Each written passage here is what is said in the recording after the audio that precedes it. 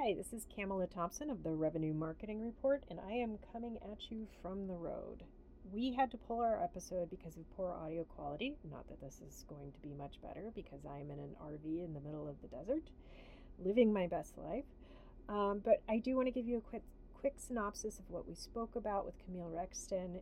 The content was awesome. So we had hoped it would outweigh the audio, but we hear that it did not. So go ahead and check out the show notes for a link to the full article with the content. Really quickly, we talked about what attribution is and isn't good for, why you're probably already using it even if you don't think so, and why a lot of us stopped doing self-reported attribution a long time ago. Check all of that out and more in the article link, and we hope to catch you next time. Thanks so much for checking out the Revenue Marketing Report.